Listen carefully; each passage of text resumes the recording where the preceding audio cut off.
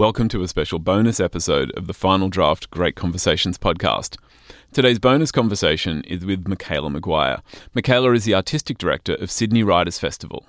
Sydney Writers' Festival recently launched their 2019 program, and Sydney shores are going to be awash with writers from around Australia and around the world. And I thought I'd share a bonus conversation that we had on 2SER's Final Draft program. My name is Andrew Popel, and every week I broadcast Final Draft from the studios of 2SER in Sydney. And there we explore the best of Australia's books, writing and literary culture. And one of the biggest celebrations of our literary culture is the Sydney Writers' Festival. So join me and Michaela as we discuss what to expect and some highlights of Sydney Writers' Festival.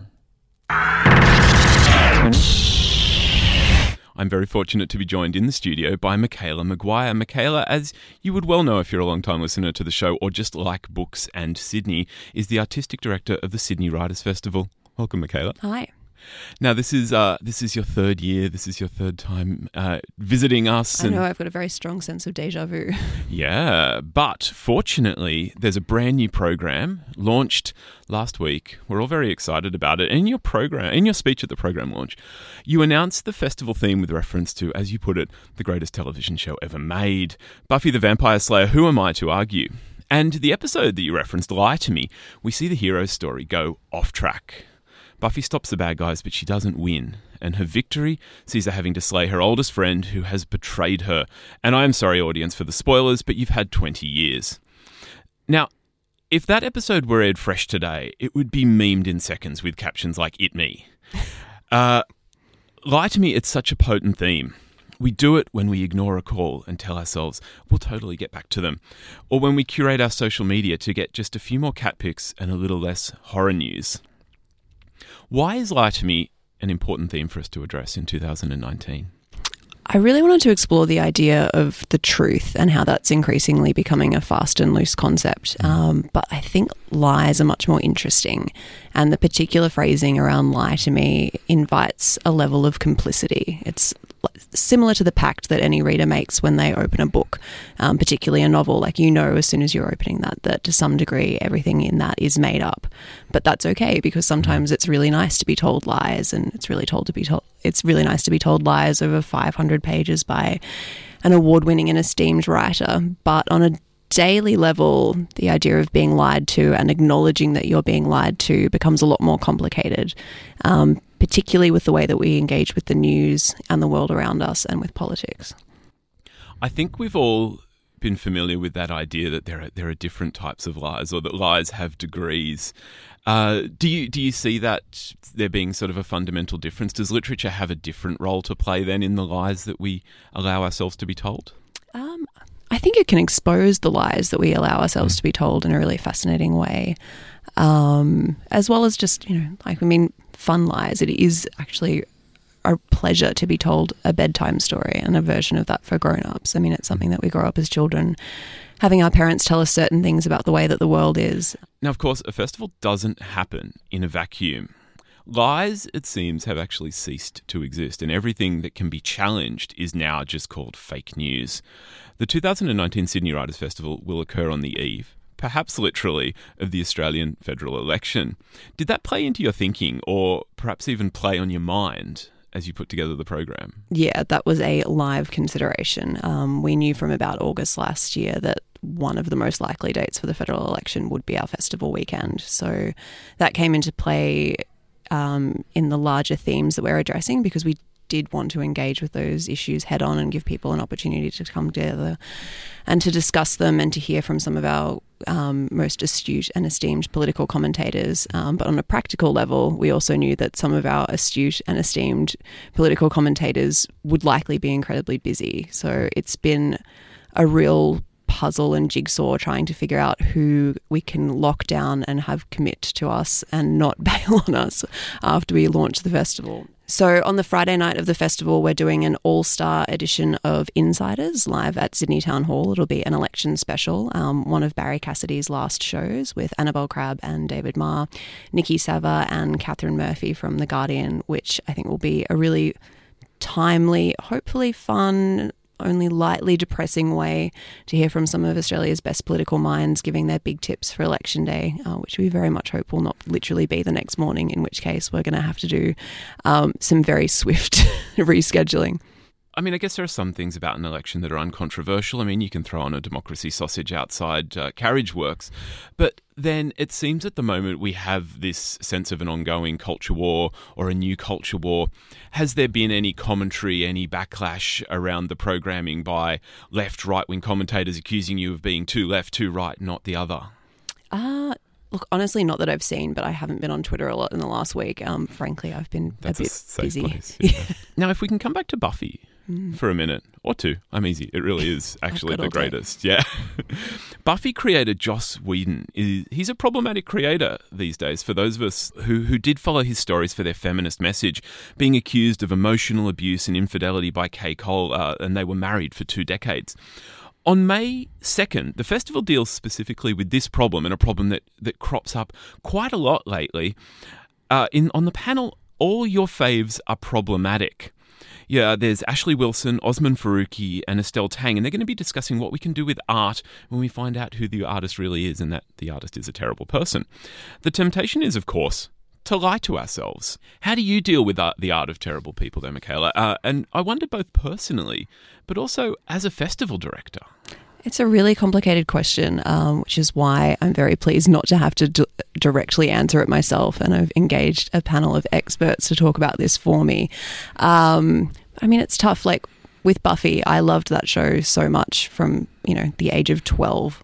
And I continue to love that show today. It's made an indelible impact on my life and creativity and the way that I think about the world.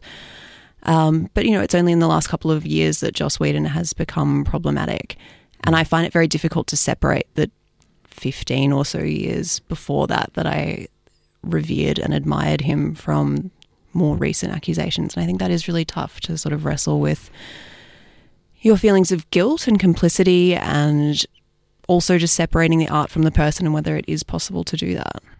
I know for myself, watching it, and maybe watching other shows, actually, I'm really excited when I see some of the other writers' names pop up in credits for, I think, shows like Doctor Who. And like Marty Noxon is doing incredible things as well. So just knowing that this show was created by a team of creators and that many of the episodes we loved were written by people who are creating incredible art, I think it helps me have a sense of what I was creating. It's a little bit more complicated, I guess, when it's musicians whom we know are sort of almost the sole creators.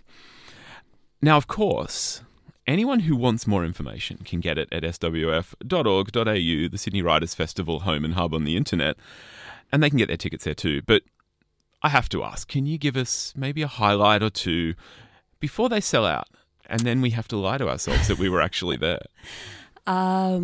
My hot tip for this festival is Max Porter, who's the English author who wrote Grief is the Thing with Feathers, which was this terrific, very short novella that came out 3 years ago.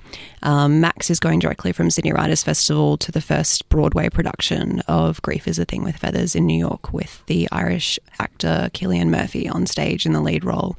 But Max is coming to talk about his new novel, which is called Lanny, which is just published in 2 weeks' time, but it's already out in the UK. And it's an astonishing book. I read it in London, an advance copy last year. I read the first 20 pages when I was out to lunch, and then got home to the Airbnb that I was staying at and sat down on the couch, and I didn't stand up again until I'd finished that book. And that is an incredibly rare experience. It's the story of a young English boy who lives in a village just outside of London with his parents. He's about 8 years old. His name's Lanny. He's a little bit strange, a little bit magical. There's sort of some fantastical elements to his life that don't entirely add up, but he just projects as a bit of a weird kid who doesn't have any friends. The one person who spends a lot of time with him is a retired local artist who the village is called Mad Pete, who gives him drawing lessons.